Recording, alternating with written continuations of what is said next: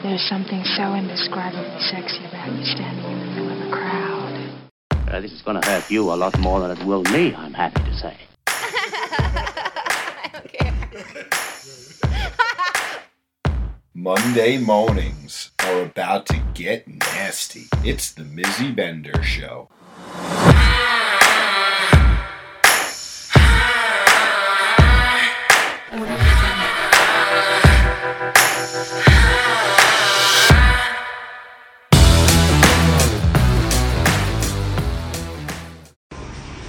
Good morning, everybody. You are listening to Mizzy Bender, and we are bringing another educational piece to the table today. And this is all about dungeon etiquette. So if you remember our good friend Xavier, the educator over at LWP, we had a few chats with him already, and so now we're back. So welcome back. Thank you. How's everything going? Going great. Yeah, I think that so far it's been really wonderful, and I've had a lot to think about since our last conversations. So many thoughts are spewing. So now we're going to talk about the dungeon etiquette, because there's a lot that comes with all these different plays and things, the scenes and stuff.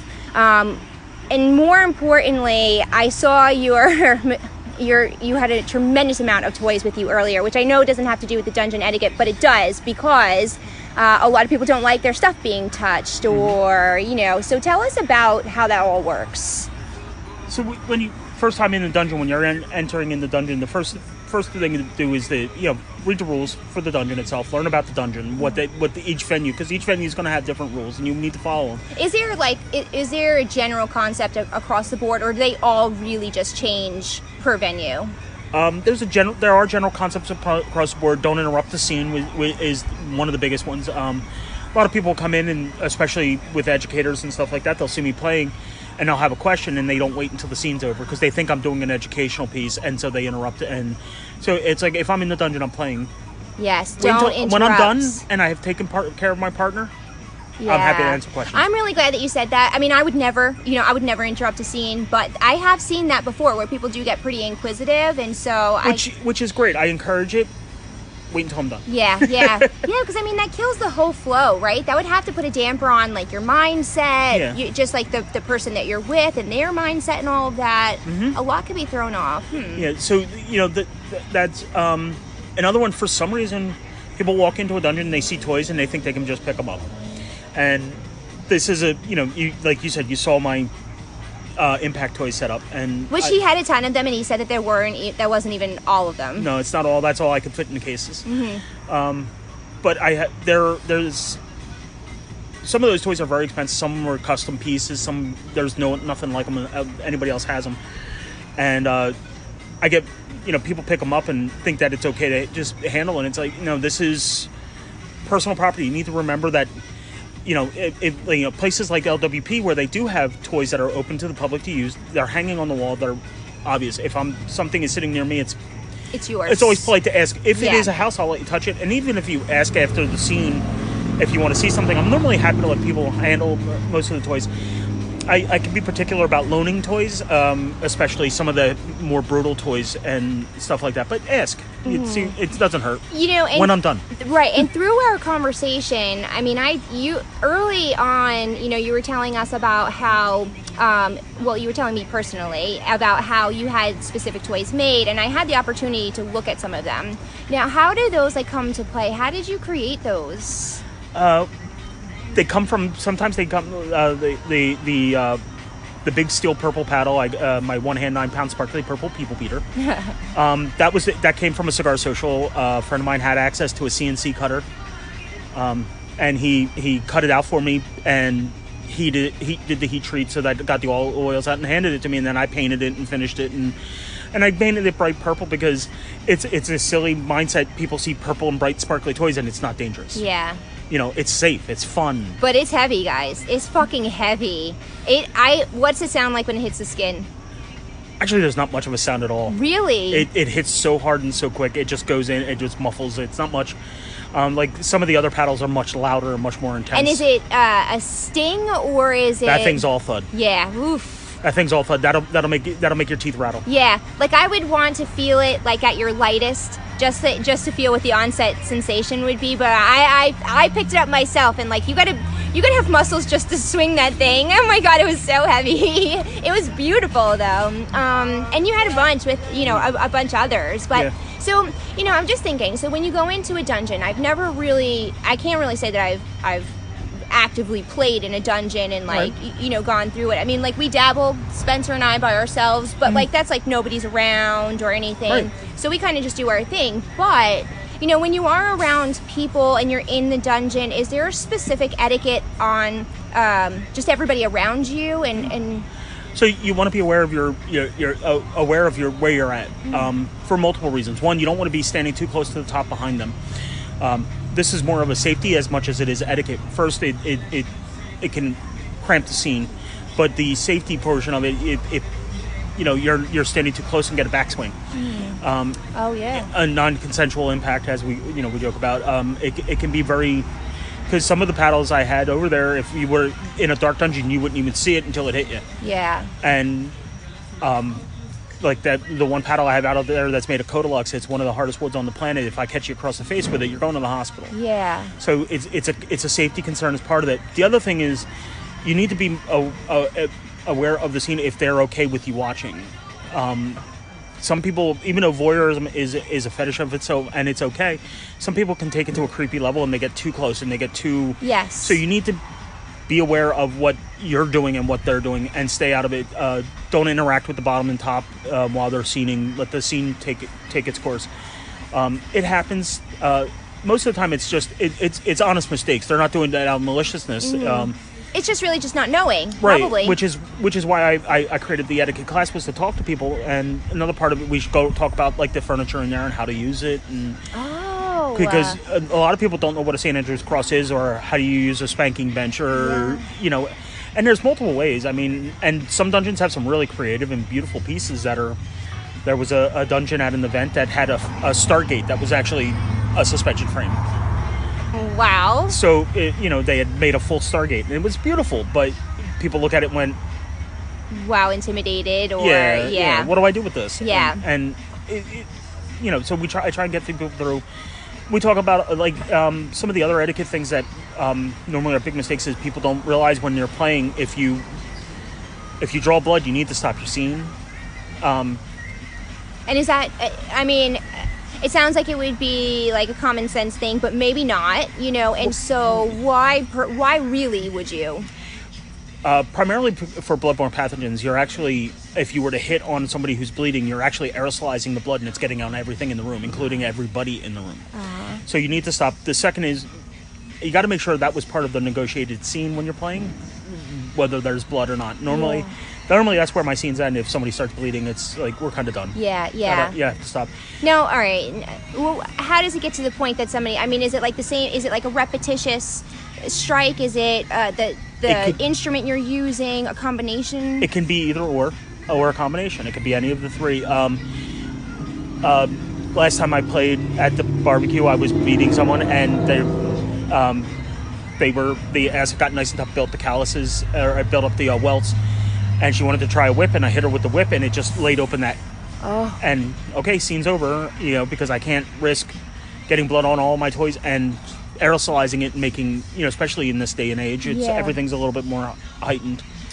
I never thought about that in any capacity, not one bit. I mean, that's beyond safety concern. Like, now you're into true, I mean, now you're in real true health safety. Mm-hmm. That's incredible. I never thought about those. Yeah, you gotta watch and pay attention. Like I said, but as far as the etiquette goes, it's poor etiquette to continue beating on somebody who's now bleeding if they haven't consented to it. Or what happens if they do consent to it? How do you proceed? That's the next part of that etiquette. There are areas where you can do blood play at most places. These are places with tile floors, curtains that can contain any kind of blood splatter or anything like that, and can be easily washed. For example, here they have the medical playroom downstairs. Yes. It has its own drain. You can hose everything down. Are you serious? I never knew this. Yeah, so it allows for a safer play, but it's also that comes back to other parts of relationships. Like, are you fluid bonded with your partner? Do you have the gloves? Do you have a face mask? so you're not breathing in blood. There's a lot to it. Oh my gosh. Again, this is like a whole other level of play. Mm-hmm. Oh my God. Again, every single subject has like 9,000 questions in it. Holy smokes. And more.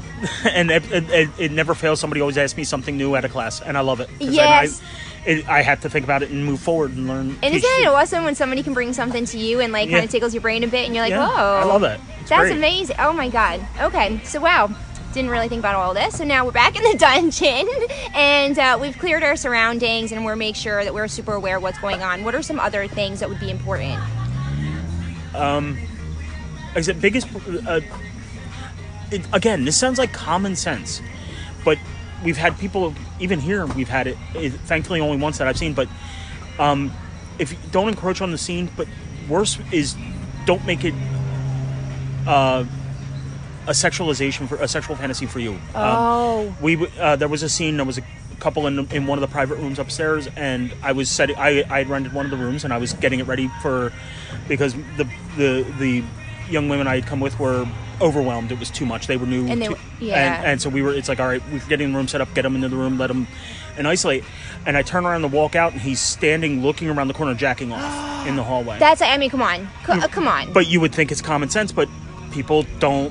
They think that because you're in this environment, pretty much anything goes, and that's not true. Right. Sex is not necessarily a part of BDSM. Yeah. BDSM is a great foreplay, but it is not a necessity. Sex is not a necessity at all, and you shouldn't be sexualizing someone else's scene. It's just that's just poor manners, etiquette, and just plain rude. Yeah, I'm really glad that you brought that up. Again, I mean, of course, I would see that situation unraveling and know that that's super inappropriate, but I never would have thought about it where you're saying, like, don't really tap into somebody else's sexual thing that's going on. I mean, if you think about it, you and your partner are playing, and he turns around and there's a guy jacking off in the doorway. Oh, yeah, that's like a huge no-no for us. Like, that would put a real kibosh on the scene and kind of ruin everything for you, and could potentially end up and very poorly for the guy jacking off. It's uncomfortable, it's awkward. I mean, but really, honestly, in that scenario, like, as that person, like, do you really think that that's the right thing to be like, that part I can never get past in my brain of, like, you gotta know that this is, like, uncomfortable and weird.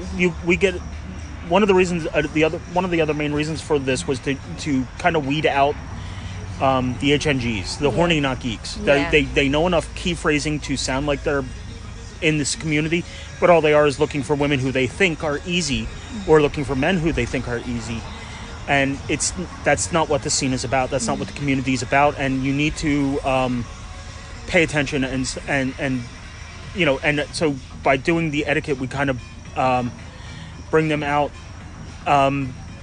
We bring out the awareness of it, and you could kind of tell, like, some by maybe like their mannerisms or maybe a question or just the way that they respond to some of the, exactly how you're saying, like, kind of weed out some of those that maybe are not really ready or like belong per se. I don't like to use that word, but really, I mean, at that moment you're maybe not ready. And it's also another part of the etiquette class is to get people ready for what they're going to encounter. If you're new to the community and you come out and you see someone being beaten to the point where their ass is literally black and there's trickles of blood and stuff, if that was what they negotiated, that's what they want, and that's the scene. And it can be overwhelming the first time you come out to the community. So try and ease them into it and prepare them for what they're going to see. And then it goes a step further when you start going to clubs where it's a sex positive environment where you could walk outside of the tent and there's people having sex on the ground or in one of the rooms with the door open because they kind of want people to watch. Yeah. I'm going to stop you right there, too, because it's funny. Like, Spencer and I, we have no problem, fucking or doing anything in front of people. That's just part of us. But it depends on also what swinger. Yeah, exactly. But it really depends on, like, your environment and what's going on. And over the past couple weeks, we've been in several scenarios where, one, we were at a swinger event, but they didn't really operate that way. They were more private, right? And so there wasn't much of that going on. I'm like, dude, I can't blow you here right now. No, that's not what's happening around us. We're not gonna, we're not those people. And then even today here, he wants to fuck in the tent. I'm like, be aware of the surroundings right now. This is not the environment that this is what, you want to take me into one of the rooms and we could go play and whatever. That's totally fine. But like, let's be self-aware some, Yeah. And that comes down to the etiquette. Like you said, you want to be aware because while there is a lot of crossover between the swinger and the BDSM community, it's different. There's not as much as people would be aware of. It's kind of a surprising, how little the Venn diagram actually overlaps. Yeah. And it's funny because when Lady opened, there was a lot more swinger events. Obviously, with the COVID, none. But like at one of the hotel takeovers, there was this. It was like this great divide. Yeah. Over by the furniture was the kinky people. Over on the dance floor were the swingers.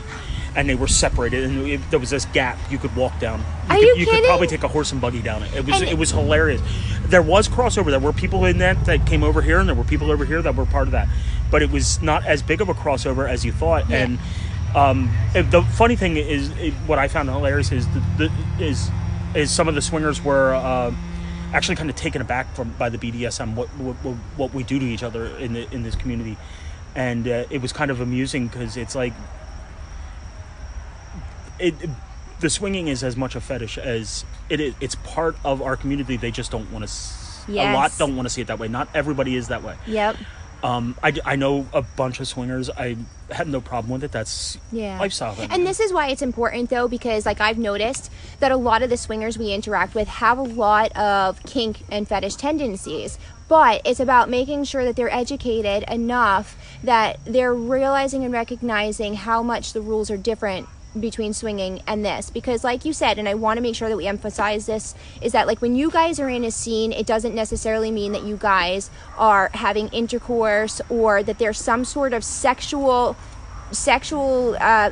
exchange going on. A lot of times it's not like that. It could be, I mean, I don't have an example. I'm sure you do, but I don't want to say the inappropriate thing, but no, you're fine. Actually, one of my rules with that comes up with my negotiations is I will stay back from. I do not.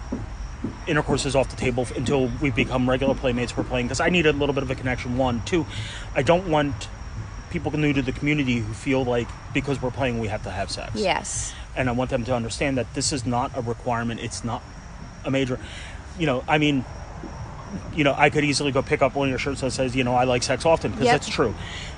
However, it does not necessarily mean because I'm playing with you, you have to give that to me. It's exactly right. And this is a good example that I could, equate back to myself. So Miss Lady, I've talked about her so many times, and I thoroughly enjoy when she puts me on St. Andrew's Cross, right? So I'm swinger. She's, she does her thing, but she fucking dominates like crazy. And we're not exchanging any kind of, there's no kissing, there is no nothing. She literally is just doing what she does because she knows that I enjoy it so well. And so much rather, and I love it, and I would go back and go back and go back for more and more and more, but I'm not, there's nothing like that going on, but it's hot as fuck to watch and feel. It's incredible. It's different, A good scene when there's a good connection is one of the best things to watch, and all you got to do is, like I said, that's where you need the etiquette, to keep a distance, not interrupt or intrude upon the scene and potentially ruin the scene. Yeah. Oh, and here she comes right now, the lady of the hour. So we are here just finishing up ladies' birthday event, and I'm so happy that we had the opportunity to start chit-chatting about all of these different things. So we've talked about through various different podcasts up to this time. We've had a few opportunities to connect. We've done the Violet Wands. We did Impact 101 play, and now we're doing some etiquette on the dungeon. So we are going to continue to have some conversations, and hopefully as I come back to LWP, you'll be here also, and I'll be able to continue to tap into your brain and especially the more I come here. It's a dark, twisted place, be careful. Well, I love that. Listen, I could go down that rabbit hole and fucking have a grand old time. And, I just feel like the more that I'm going to be here, the more I'm going to learn, which means the conversations that we're going to have are going to be so much better going forward. And I'm so excited about that.